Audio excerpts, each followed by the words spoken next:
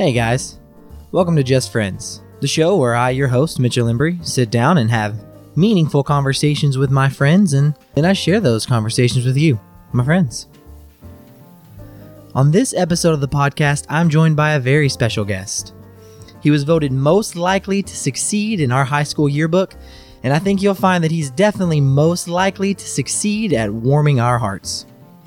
His name is Jacob Stratton.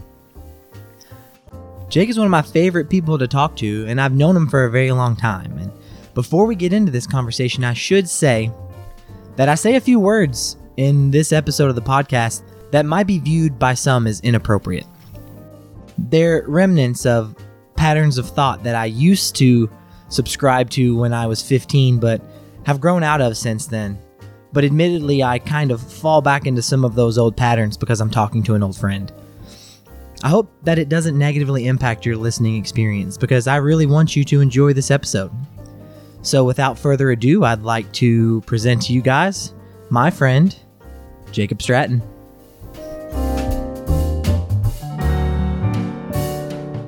I feel like my ears get in the way. Of the headset? Yeah. No, not hair. Did I say my ears? ears? Your hair gets in the way. Yeah, because then my hair ends up like sticking out like this. Well, nobody can see you. That's one of the nice things about this. Yeah, that's true. So I'm just also trying to maintain like a little bit of eye contact because I'm trying not to do this with my body. You do whatever you want to do with your body. That's one of my favorite things about you. Oh, that I constantly are moving, or I'm just like a sack of potatoes? Yeah, that you're silly. No, that you're just goofy and you're very animated, because you probably don't realize this because we've been friends for a super long time. But when I think back to high school, obviously we met in high school, and you looked way different then than you look now. You think I do? You had way less hair when I met you. Yeah, that's true, because I didn't have this longer hair. I had a crew cut, and I don't think I had a beard at that time. Well, you had a very clear indication of stubble. Yeah. It was like, you looked like a 20-year-old man in my freshman English class. Yeah. And I immediately was like, I want to be like that guy. Because you had on like a fucking Red Hot Chili Peppers band tee. Yeah. And you were dating all the girls. And I was like, who is this fucking good dude who's living my life? This is bullshit. But I'm certain that doesn't feel like that to you. I'm sure when you were in high school, you're like, who the fuck am I even, and what's going on? Yeah, honestly, I had a lot of that same how you were feeling in 6th grade, and I got in, and I had like this terrible mustache, and I looked across the classroom, and I just see this guy, and I'm like, holy shit, this dude has a full beard. In 6th grade? In 6th grade. Andrew Peak, if you're out there, I remember your beard. I remember your long hair. I heard it was beautiful, Andrew. It was crazy because I actually ran into him maybe like 10 years ago, and he was doing some kind of like marathon running thing. And I was like, whoa, that guy has a magnificent beard. And I was like, that looks just like, and it was Andrew. And I haven't talked to him since, so I'm sure the next time I see him, he's going to be like Gandalf or something. I hope so. The only other person I know whose beard is as prolific as yours is Mike Higdon. Oh yeah, no, his is way better than mine. His is great. I'm super envious. Well, I think you could reach a level of beauty and you could have as equally as an immaculate beard if you were to have the opportunity to do it. Yeah, that's true. But your job kind of... Yeah, I'm a little limited by work. I just got to make sure that the undergrowth, the underbrush is trimmed up. But there's a guy I saw at work the other day, and his beard was pretty amazing. And he works like in marketing. He's not just like working on the line or doing something where he's not in like the public view for, all the higher ups. Like this guy goes into meetings and he just strokes his beard and he's like, this is my idea. And everyone's like, that is a great idea. Well, this is a theory that I have on that, because a lot of people have long flowing beards that they don't maintain. And if you don't maintain them, they do not look professional. However, if you are the type of person who can maintain a long flowing beard and keep it in a presentable way, so you manicure it to a level that you could then take it into an office space, it almost says this person is put together enough to have a daily beard regimen.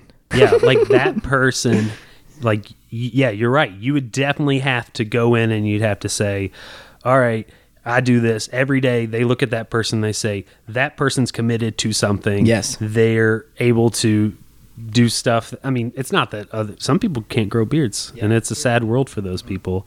Actually, the last time I shaved my beard off, I could just feel that there was like air around. I mean, I know it's kind of stupid. Of course, there's air around your face, but I had not felt the presence of air on my physical face in so long. It was just like a foreign thing to me.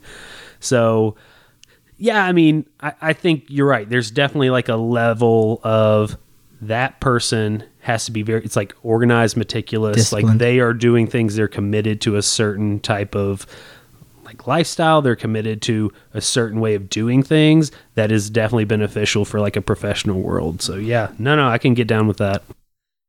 So we met in high school in English class. Do you remember the teacher's name? Yeah, Mr. Chapman. Mr. Chapman. And he would have on the wall, he had this little sign. I think it was just like, maybe it was just taped there.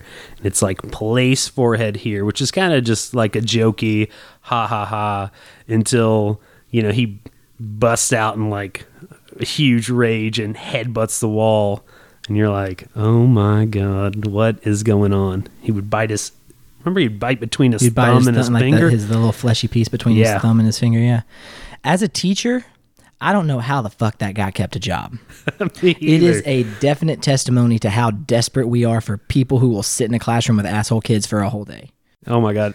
And now you're bringing back the memories. I remember one time, I think I don't know if he was berating us or what, but he was just like, you know what? You kids, you're not even prepared to be in the real world.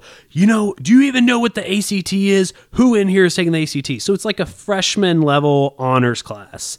I mean, I don't know how it is today, but maybe not a whole lot of students At the school that I work at, none. Yeah, or any would have taken it at that point.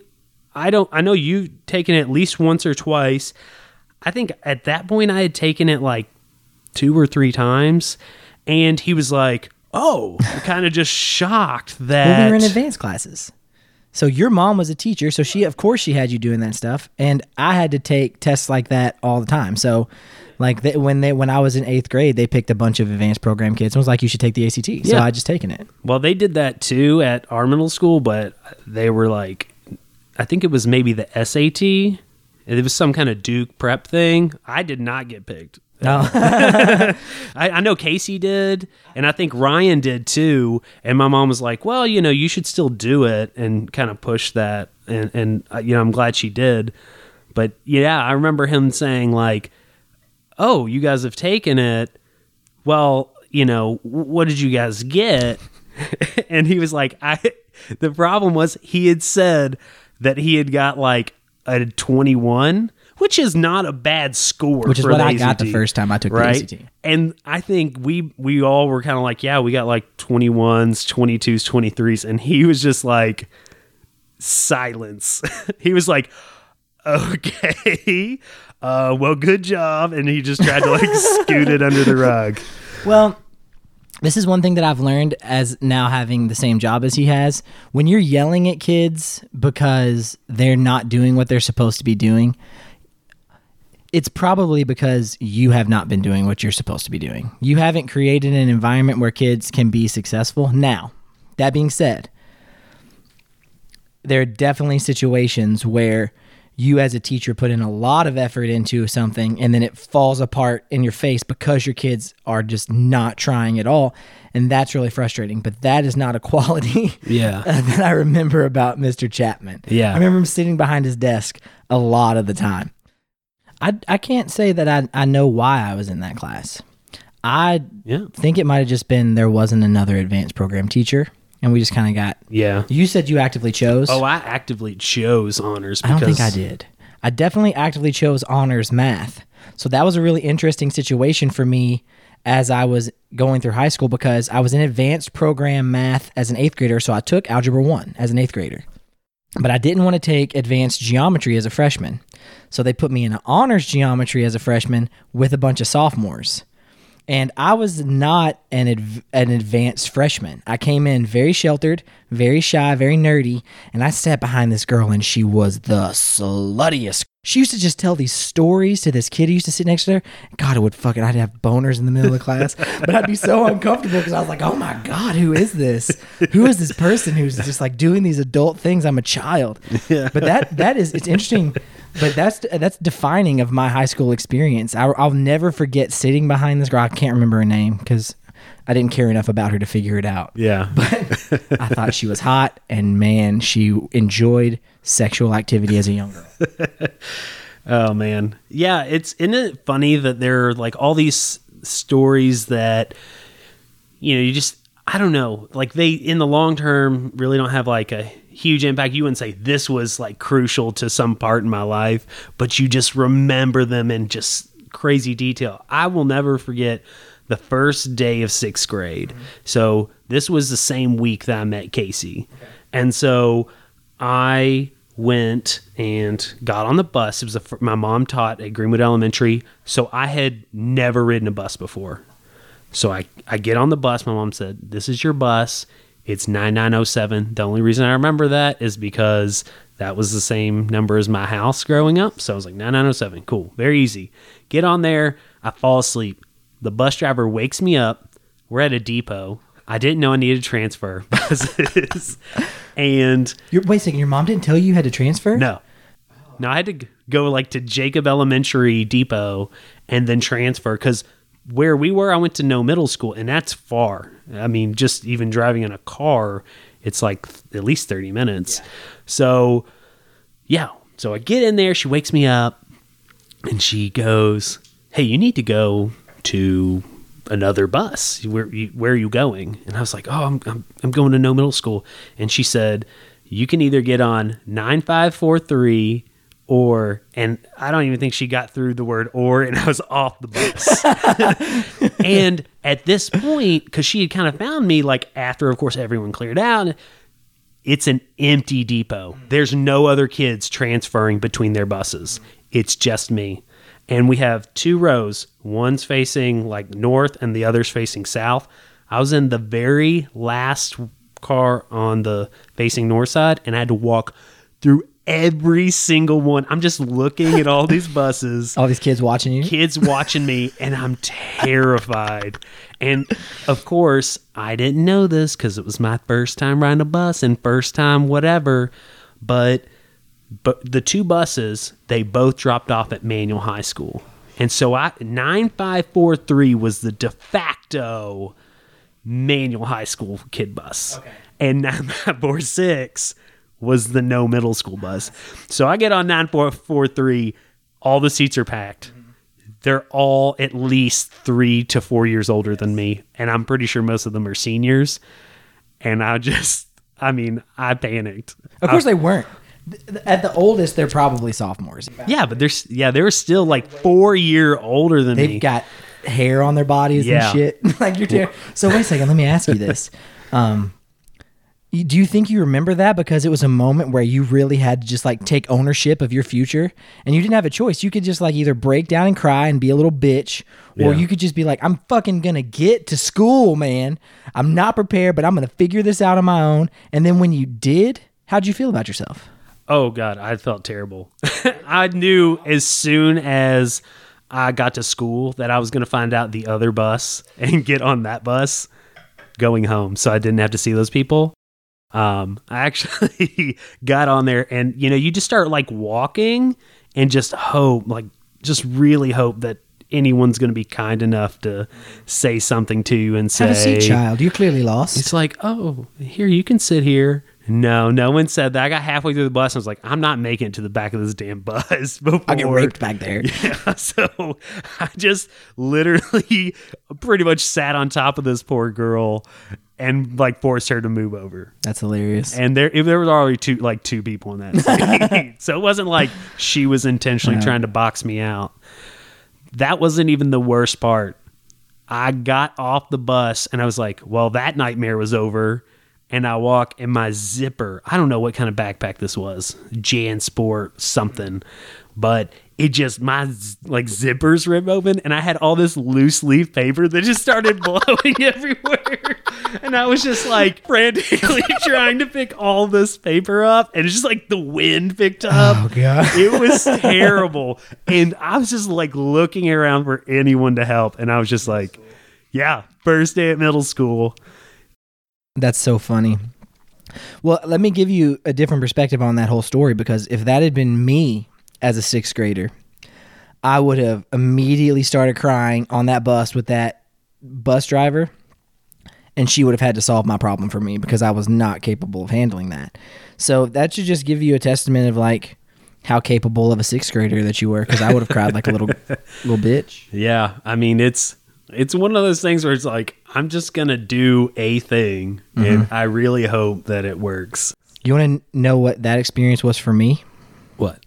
When I was, and this is much more traumatic, and so I don't mean to try to one-up you, but it's just this is the, I feel like I came to that space in my life. Honestly, I was probably about the same age. I was in probably 12. And my parents had just bought this piece of property that they still own in Edmonson County that my dad deer hunts on and stuff like that. And he and my uncle were really excited about it. They wanted to go walk around on it. They had it surveyed, and they knew that there were different landmarks like a waterfall, and they wanted to go find those things. And so they took me, a 12-year-old, back in the woods with them, and they were just kind of walking around. They didn't really have a plan for how they were going to get there. They just had this basically surveyed map, and there weren't really pre-established trails or anything like that. And so the obvious choice is to walk straight towards the thing you want to find and see if there's any way to get there that way. Well, we weren't going to get there that way. There were cliffs, but it was a long time before we figured that out. We had traversed some pretty challenging terrain. I was young. I was unprepared. I didn't have the right shoes or anything like that. So do you have like flip-flops on? Like a puka shell necklace with like I Heart New York t-shirt? Honestly, I don't know what I was wearing. But about 3 hours into this, I was like, I'm not about this. I don't want to do this anymore. And at that point, my dad and uncle were like, we're doing this all day. We'll be here until we find this thing or until the sun goes down. And that's just where their heads were, and they weren't concerned about me not being game. So my dad's just like, here, we're going to put you sit here on this rock in the middle of these woods, 101 acres of wood with no context to where you are and where like civilization is. And don't you move from this spot until we get back. That's like the start to like every scary movie ever. Yes. Stay here, don't move, we'll be back. And then they get murdered. How long are you going to be gone? We don't know, an hour. I had no idea how long an hour was. When I think back to how long I sat on that rock before I started to despair, it feels like days. Yeah. How long was it really? It could have been 5 minutes. It could have been 5 minutes after I lost sight of my dad and uncle. I realized I'd made a huge mistake, and I started to panic. I have no idea how long it actually was.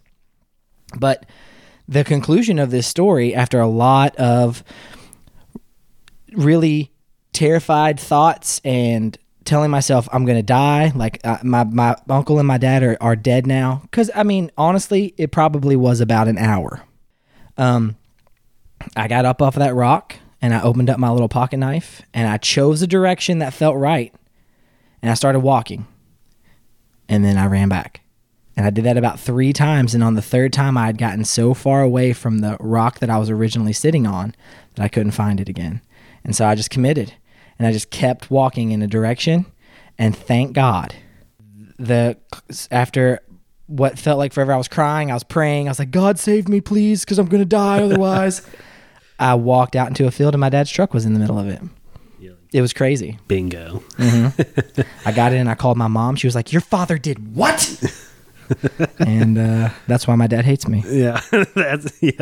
Your dad's eternally in the doghouse because of that. But that's interesting because I feel like everybody probably has those experiences, those like having to take ownership of your future experiences.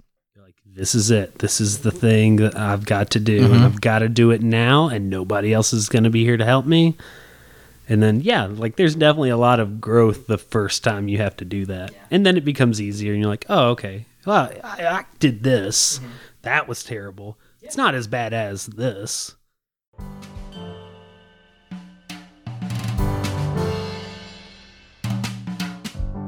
Hey guys, we'll get back to Just Friends in just a second. But first, are there any inspiring musicians out there? You guys might not know this about me, but I've been an aspiring musician since I was 16 years old. And besides talent, the only thing I was really missing was access to professional quality sound equipment and the knowledge of how to use it. If only Black Smoke Studios would have existed back then, my dreams of being a rock star could have come true. But it isn't too late for you. Black Smoke Studios is a professional recording studio located here in the south end of Louisville, and it's owned and operated by my good friend Jeff Baxter. I've played music with Jeff for years, and let me tell you, he's a talented son of a bitch. He plays every instrument I play except better, and on top of that, he is a very knowledgeable sound engineer.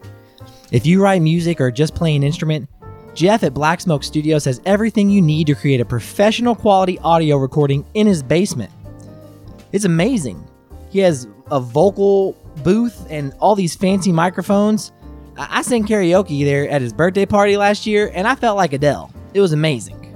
But that isn't all, because Black Smoke Studios does music production. So if you play guitar, but you dream of your song with a drum track or keys, Black Smoke Studios can make that dream a reality. Guys, with the internet these days, all it takes is the creation of something really good and a couple of shares, and you could be the next Lil Nas X. You could be the next Sturgill Simpson. Black Smoke Studios can help you make something great. Check out blacksmokestudios.com and get started today. Everything you need is right there. It's blacksmokestudios.com. Everything you need to create a professional quality music production all in one basement. That's blacksmokestudios.com. blacksmokestudios.com. All right, guys, if you're ready, let's get back to the show.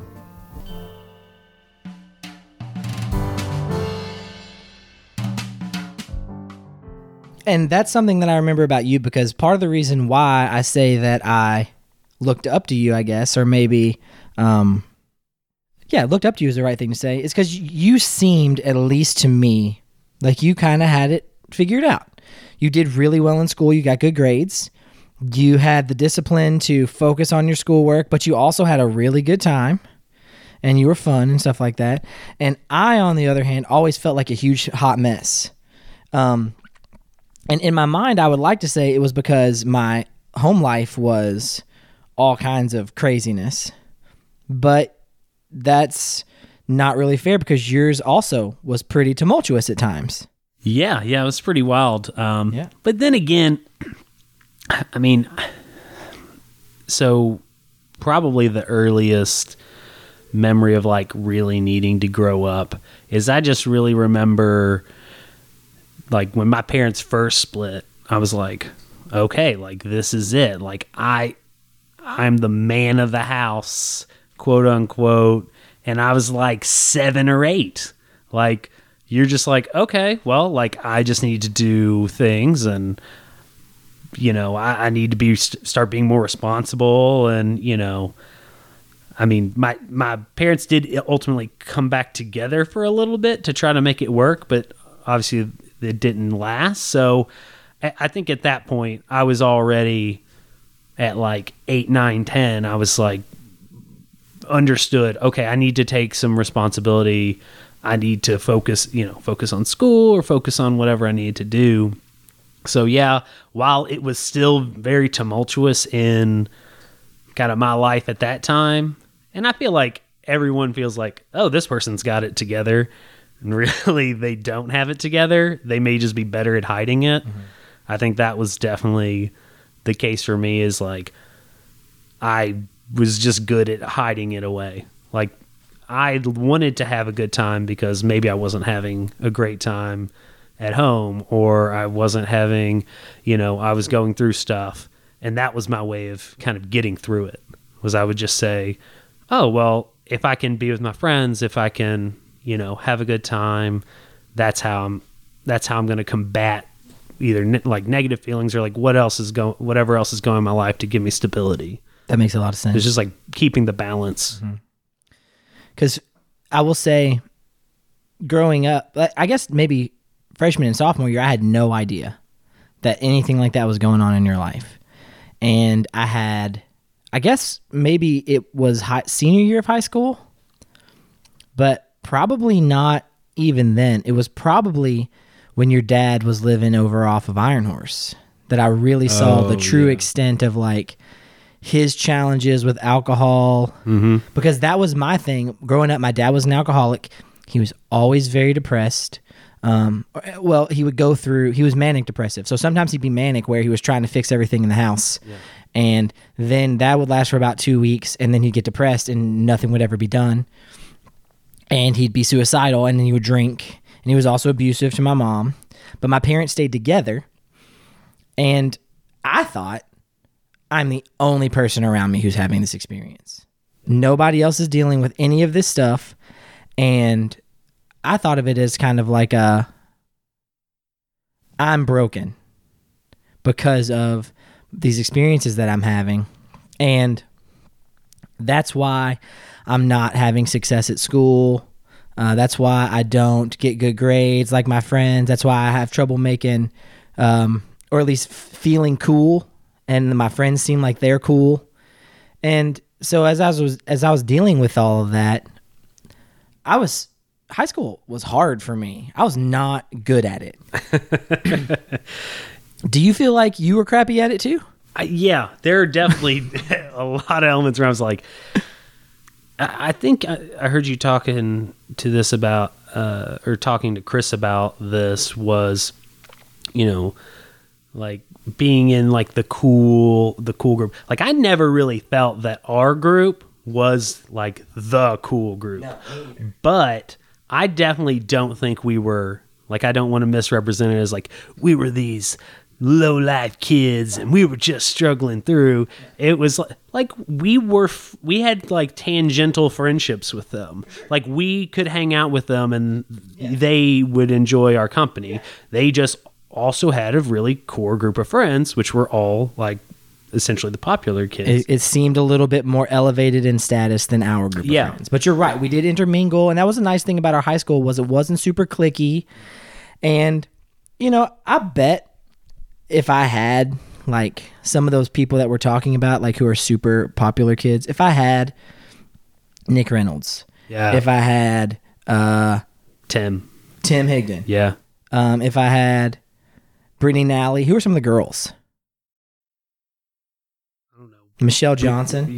But she did hang out with us for a little bit. So yeah. I bet you they would think differently about us because we were definitely not the popular kids, but it also allowed us to be a little bit more who we were. Yeah. Because we didn't have the pressure of other people's. We were already, like you said, like tangential. We were already kind of broken off from the popular crowd. So if we were doing things that weren't traditionally cool, it was kind of expected. Yeah, I know. And I think that's honestly, it was a great place for us to be because you're right. There was no pressure for us to, have this elite status or anything like that. It was just us hanging out, and it did free us up to be really who we were at that time, because high school, hell, freshman year to senior year, they always have that superlative like most change.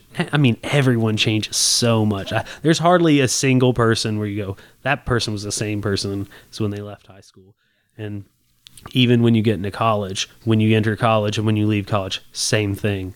Maybe even more so. But it's just, it was, to me, a little, freeing, I think. Yeah, I was our friend group allowed me to kind of be who I was, and there wasn't any, need for us to try to be someone we weren't. But I wanted to be. I wanted to be cool only because I wanted to get laid. I wasn't getting laid, and cool kids were, and that was pissing me off. It's funny because like you talk about it now, it's like such a like high school thing. It's like that was the thing. I want to be cool because of this thing that, like, of course, like doesn't it matters the world when it's happening. Mm-hmm. Now all of our biology is like make babies, and it starts for guys when we're like 16, 17 years old, and it was or like 11 or 12, maybe, a little bit, and it's just like it, and it's all consuming. It sometimes like your desire, like. When I think back to high school, everything I was doing, every decision I was making was I'm trying to get female attention. Yeah. No, I mean, isn't that weird? Yeah. No, I mean, I feel like that's a very, at least for like guys, that's like a very common experience. Oh, yeah. That's not what I mean by when I say weird. Yeah, you're right. It's very usual. It's not unusual. Yeah. Like every decision is driven by our hormones, and we're just like, I've got to do this because this little thing in my head's telling me to do it. And I don't feel like I escaped. I'm not sure if I have escaped it at all fully yet.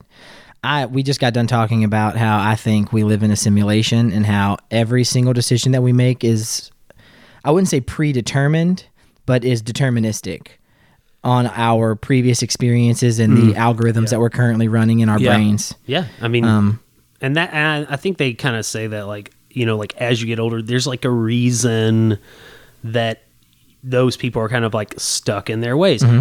Okay, you have somebody who, let's say in high school, has 15 years of data, and that's all they know.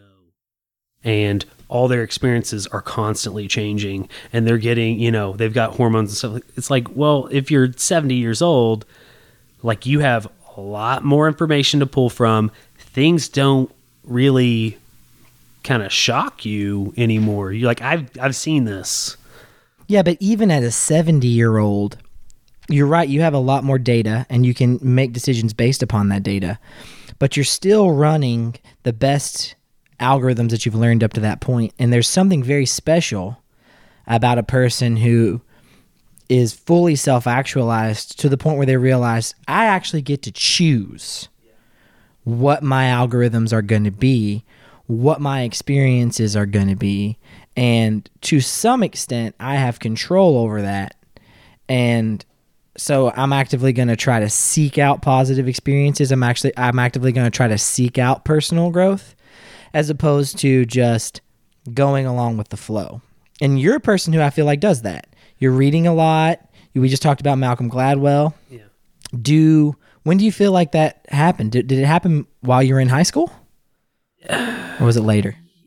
Yeah, I mean, I think it was a lot slower later, and it's really just like an outgrowth of, I like variety. I don't like doing the same thing all the time. I hate it.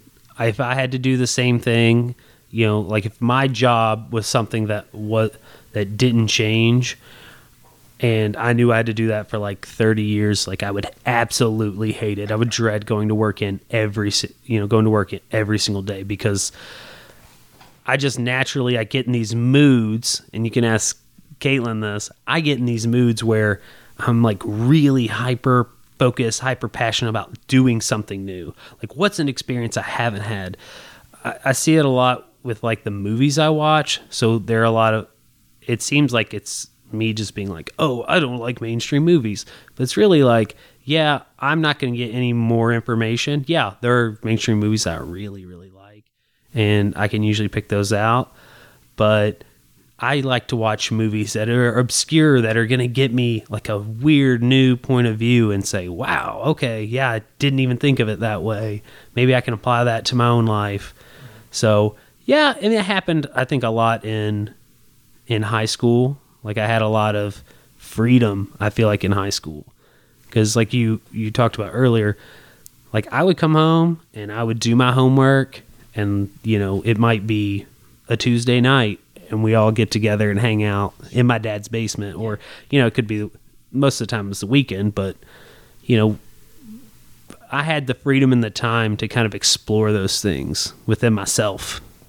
So is that why you feel maybe like you were attracted to kind of more taboo, like websites and stuff like that? You were exploring. Yeah. Well, and it was, honestly, some of it was just like shock. Like I wanted to be shocked. I wanted to feel something. So it was like I had already kind of walled myself off to where I didn't think, oh, I'm going to have any type of like extreme feeling or any kind of feeling at all. And I would do these things that, were shocking, or, looking stuff up on LimeWire.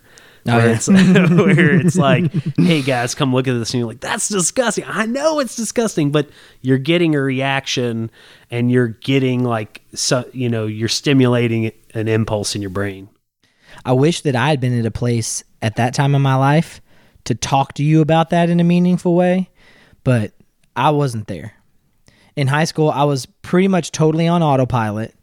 I was doing everything that my genes were just screaming at me to do. So I wasn't just ready for that in high school. I don't feel like I got ready to think that way about myself until I was in my mid to late 20s. Ready to really see, okay, I can just take ownership of this.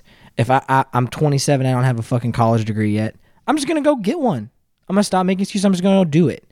And that was really transformative in who I am as a person, because now all of a sudden things seem within my reach. Whereas before, they just seemed like unattainable dreams, and so I wouldn't even try.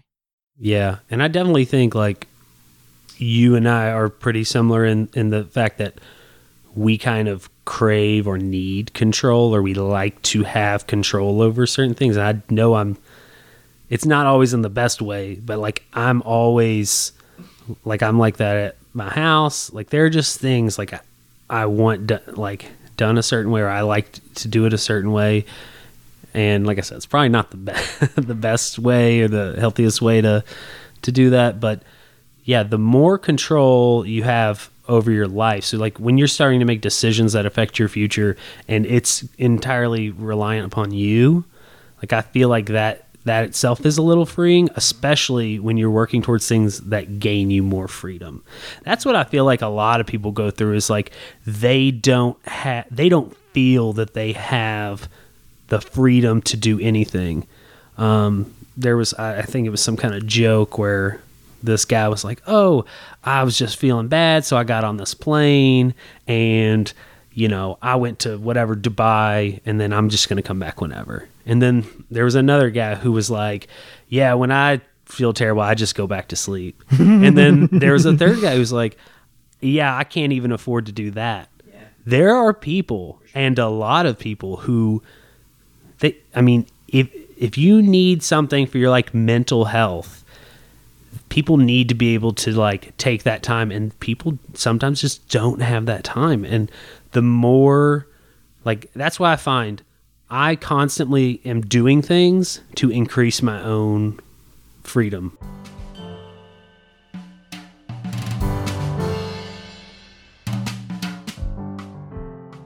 Hey guys, we'll get back to Just Friends here in just a second. But first I want to take this opportunity to introduce to you a great new service that I've just been introduced to. You've probably noticed all of the changes that have been happening recently over here at Just Friends. Many of those changes are a direct result of the consultations I've been doing with GetToTheVan.com. GetToTheVan.com is a digital marketing company whose philosophy is strategy. If you have a small business but haven't had success marketing on social media, you need GetToTheVan.com. If you want to create a website for your product, or you have one and just wish it could be a little bit better, you need GetToTheVan.com. The guys and gals over at GetToTheVan.com are experts at social media marketing, graphic design, and web design. And they have all the knowledge you will need to create for you a strategically and beautifully designed website with custom graphics and logo that will take your small business to the next level. If you have problems with creativity and marketing ideas, logos, or website ideas, GetToTheVan.com has the solution. Any idea, any product, any service, whatever your message, gettothevan.com can help you spread that message. My interactions with gettothevan.com have been only positive. They have a lot of really great knowledge, and they can help you just like they've helped me. So if you haven't already, reach out to gettothevan.com. That's gettothevan.com, and they can help you take your small business to that next level. They can help you promote yourself on social media. The next thing you know, you'll have a brand new, beautiful website, and you won't even believe how easy it is to do. So check out gettothevan.com. I know you'll have a great experience there. I did. It was wonderful. Gettothevan.com. Build something amazing with gettothevan.com, your small business and website design solution. All right, guys, and that's it for this message. Let's get back to the show.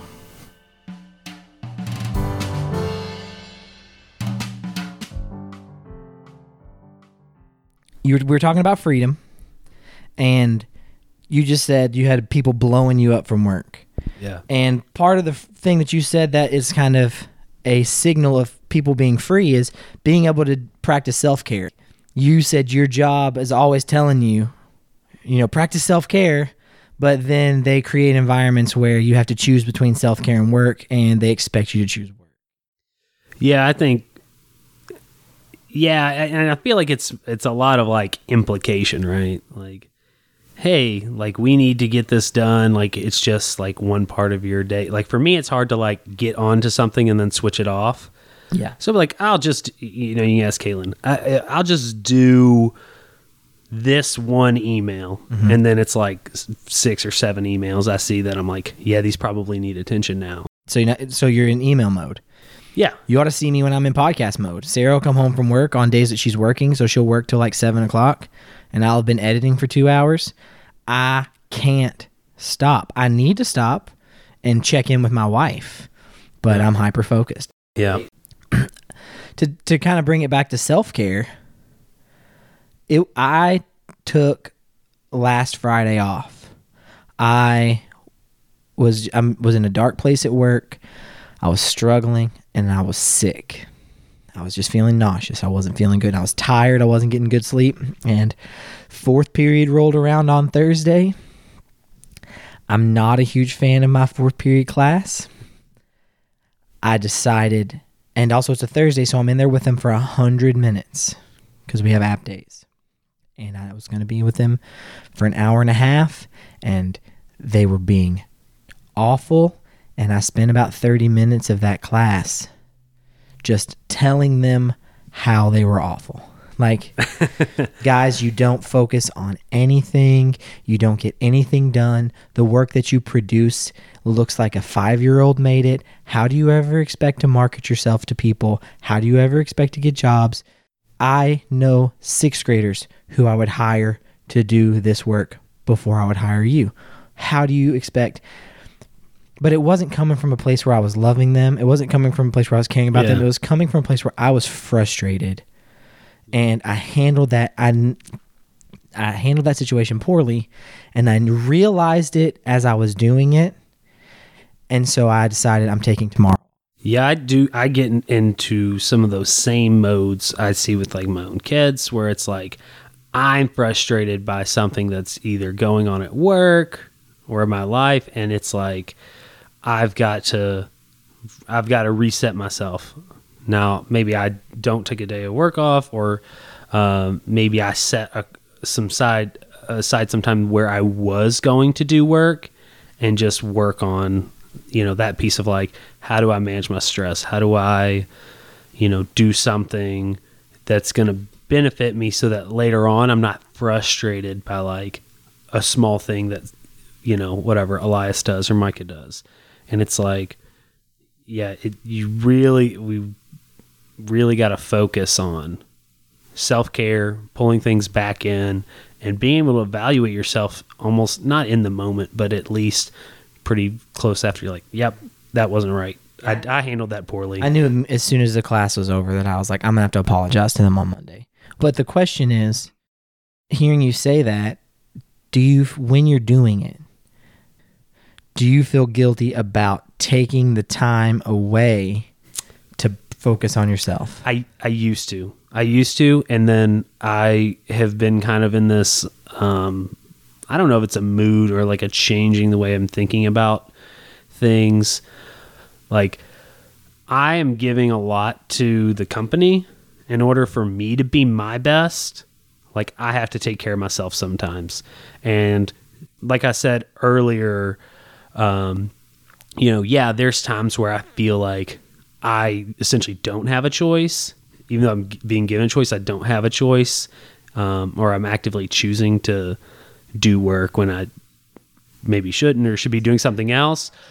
But they also do work with me in terms of like, I have flexible work arrangement and I work like 10, 12-hour days, Monday through Thursday, and I'm able to be home on Fridays with my kids and take Elias to school and be with him and Micah during the day and, take Elias to his appointments. So it's like, that to me balances itself out a little bit, even if it does cause me a little bit more stress. I appreciate you saying that because you give me hope, because I still feel really guilty about it and I need to get into a place where I don't. And you know what I think is helpful? People being advocates when someone's making a decision, because people will sit there and they will continue to do what you're doing and feel guilty about taking care of themselves. No, you need to take the time. I know, if someone's like, super lazy and never does anything, like, I would not advocate for that. But pretty much everyone I know works way more than we probably should. And when they are like, man, I really wish I could, I'm like, do it, because you need to take care of yourself. And that's really, whenever I get in a situation now, I'm always have to think about like, how did I feel? What would have helped me? And when you see someone else do something, it makes it a lot easier. And so if I can advocate for someone and tell them, no, you're doing the right decision, I back you up and I'll support you, it makes it a lot easier on them and they don't have to take the guilt. Man, it makes me so proud to talk to my friends and hear them say wise things and just be like, and also to hear you talk about like advocating for people. When I talk to my students, I'm telling them all the time, like, you want to try to be the type of person that other people can count on. Like, that's the ultimate goal, is like, just be the type of person that has their shit together enough that when other people are like, hey, can you do this for me? You can be like, yeah, I got you. That's not going to mean your life's easy, but that's what you want to try to get. And it makes me happy to hear that my friends get to experience the joy that comes from getting to help other people be better. Yeah, and I think, that's the way like a lot of our friends are. So I know that I've got at least 5 or 10 friends I could call if I really needed them. And most of our friends know if we're calling, like, it's because we need them. Like, we're not going to call to say, oh, can you help me? Or, do you just want to do this small thing? It's usually something kind of big, or, hey, I need help moving, whatever. Like, we have a good set of friends, and I know that no matter kind of what situation I'm in, if I'm not in a good situation, I'll at least have that support. Yeah. You know why? Because we love you. And I love my friends. And yeah, even when they're like, hey, can you help me move? I'm like, that sounds fun. Yeah. Oh, you mean I get to go hang out with my friends? Yeah. And like you're doing a little bit of work, but like, yeah, we're going to have a good time while we're moving.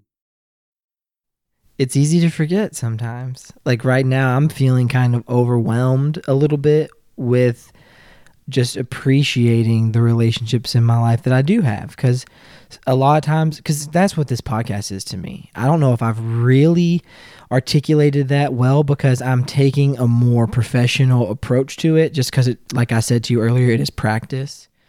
But what it really is I'm trying to create an environment where my friends can have authentic experiences with each other in a world where I'm aware that like most of the time they're going to be working. Most of the time they're going to be with their children and with their wives.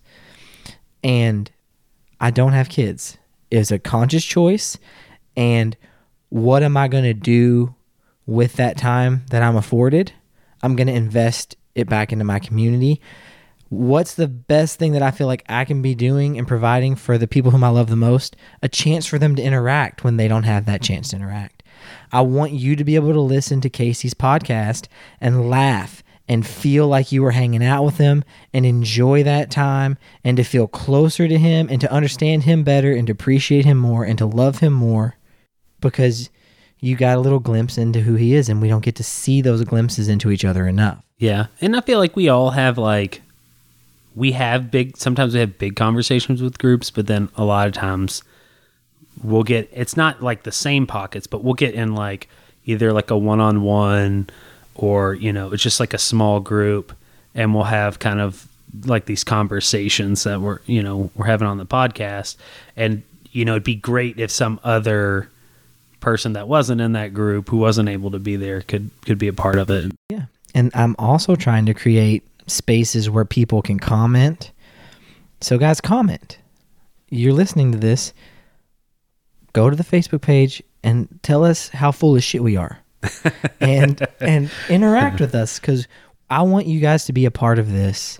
I want you to feel like you're here with us. And I'm conscious that you're there listening. So participate. It's part of the fun.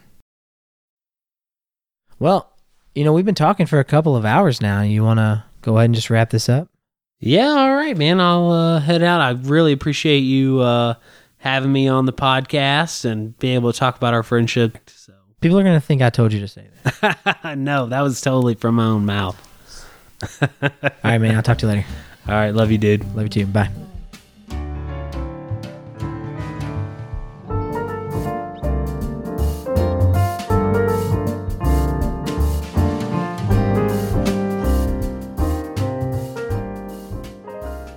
All right, guys. So that's the podcast. Jake is so silly, and he's such a good storyteller, and it was really such a privilege to have the chance to sit down and talk to him today. And I want to have that privilege to sit down and talk to you. If you are listening to this podcast, you are close enough to me that I would love to sit down and have a conversation with you. I don't care if we haven't talked in 10 years. It'd be really, really great to just sit down and catch up. We'd have way more to talk about. We've got a lot more stuff to catch up on. So I don't care who you are. If you're listening to this podcast and you want to sit down and have a conversation with me, please reach out. Facebook, text message, doesn't matter. I'm having a blast making these podcasts, and I want to share that positive experience with you. So I hope you guys enjoyed listening to the show, and I love you. Bye.